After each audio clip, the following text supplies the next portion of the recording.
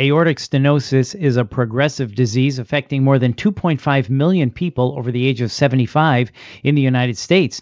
Treatment includes open heart surgery. However, the transcatheter aortic valve replacement, or TAVR procedure, offers hope for high-risk individuals. And here to talk with us about the TAVR procedure is Dr. Kendra J. Grubb, Surgical Director, Emory Structural Heart and Valve Center at Emory Healthcare.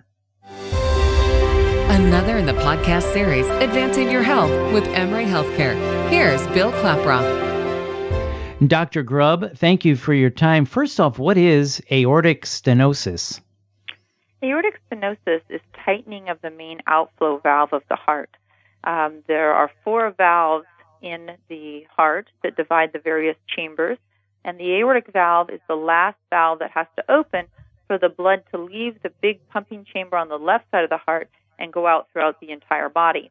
And because of aging or previous disease, or sometimes because people are born with an abnormal valve, the valve can become stenotic or tight over time, and that's aortic stenosis. And how common is this? Well, it's more common as we age. It is a disease of the elderly, oftentimes. As mentioned, there are patients who are born with only 2 leaflets or bicuspids, and those patients are going to be seen.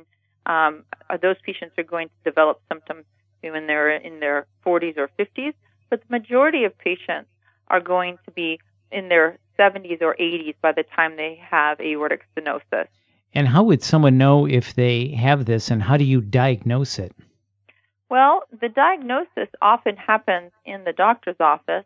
When you listen to someone's chest with a stethoscope, you'll hear a murmur, and that murmur is the flow disturbance across the stenotic valve. And so if you can think about if you put your thumb over the end of a garden hose and it shoots the water out and it makes a sound, it's the same concept. The main outflow valve of the heart is supposed to open big and wide, about 2.5 centimeters, allow the blood to exit, and it makes very little sound. And as that opening narrows, then there's a sound that comes across that. If a doctor was to hear a murmur, the next step would be to do an ultrasound or echocardiogram, and that would then allow us to see the valve itself. But in terms of the patient, what would they experience?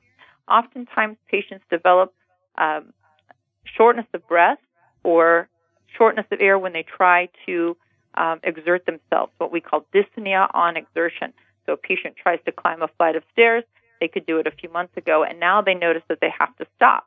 Now, that's a sign of congestive heart failure. Also, swelling in the legs is also a sign of congestive heart failure, and some patients will develop swelling because their heart's not efficient. Other symptoms include pain in the chest, or what we call angina, and some patients will have dizziness or frank syncope, but they actually have passing out spells because there's not enough blood flow coming out of the heart and to the brain. So you said a lot of times this is picked up in the doctor's office. So when the doctor is listening to our chest with the stethoscope, that's generally you're listening for heart function, not only lung function, but heart function too. Is that right? That's right. So oftentimes, we do listen to the lungs, make sure that there's no extra sounds in the lungs, such as wheezing, or diminished sounds that would suggest there was fluid on the lungs.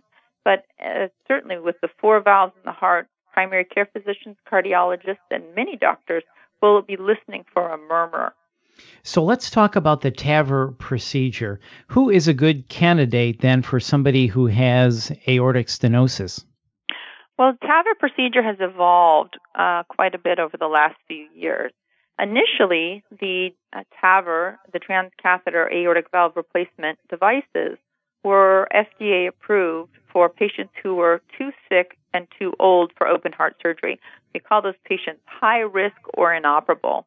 And those initial trials, which were started in 2007, resulted in the devices being FDA approved. Well, the patients actually responded so well to the therapy that the FDA then allowed for us to look at an intermediate risk group of patients. And now those patients also can receive a commercially available, meaning FDA-approved, TAVR valve if they meet criteria. Interestingly, we are just finishing up trials in low-risk patients so that we can answer the question, do low-risk patients do as well with open heart surgery or the transcatheter valve? I certainly foresee a time when any patient that has aortic stenosis could potentially be treated with a transcatheter valve. And low-risk patients would probably still have the choice for open heart surgery if they had other pathology or if there was some other reason that a traditional surgical approach would be better for them.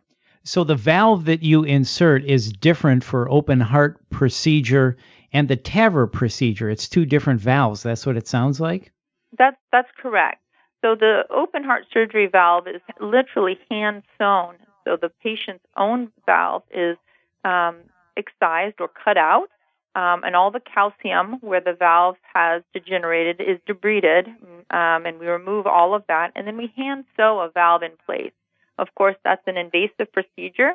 It requires general anesthesia, so the patient's on the breathing tube. It requires the heart-lung machine. The heart is stopped during that procedure, and the patient spends 4 or 5 days in the hospital and has about 6 weeks of downtime.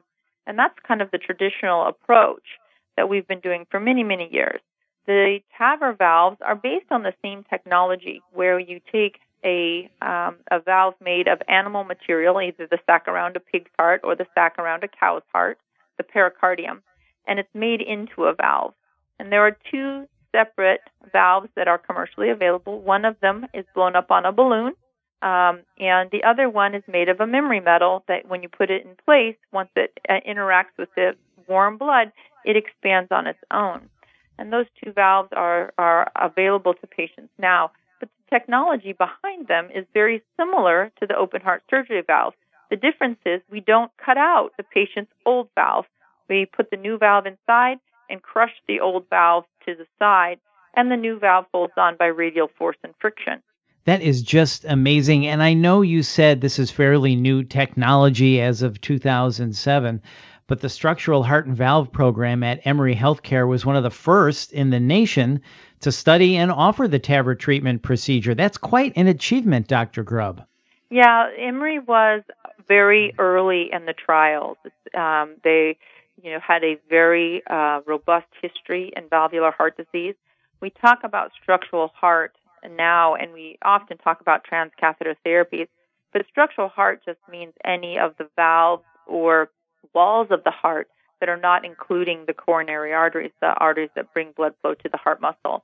And because of Emory's rich history and understanding in valvular heart disease and structural heart disease, when it came available to be part of the early trials for devices that could potentially offer high-risk and inoperable patients an operation to fix their valves that we were otherwise unable to offer, and patients who were unable to help, of course, Emory wanted to be on the cutting edge of that technology.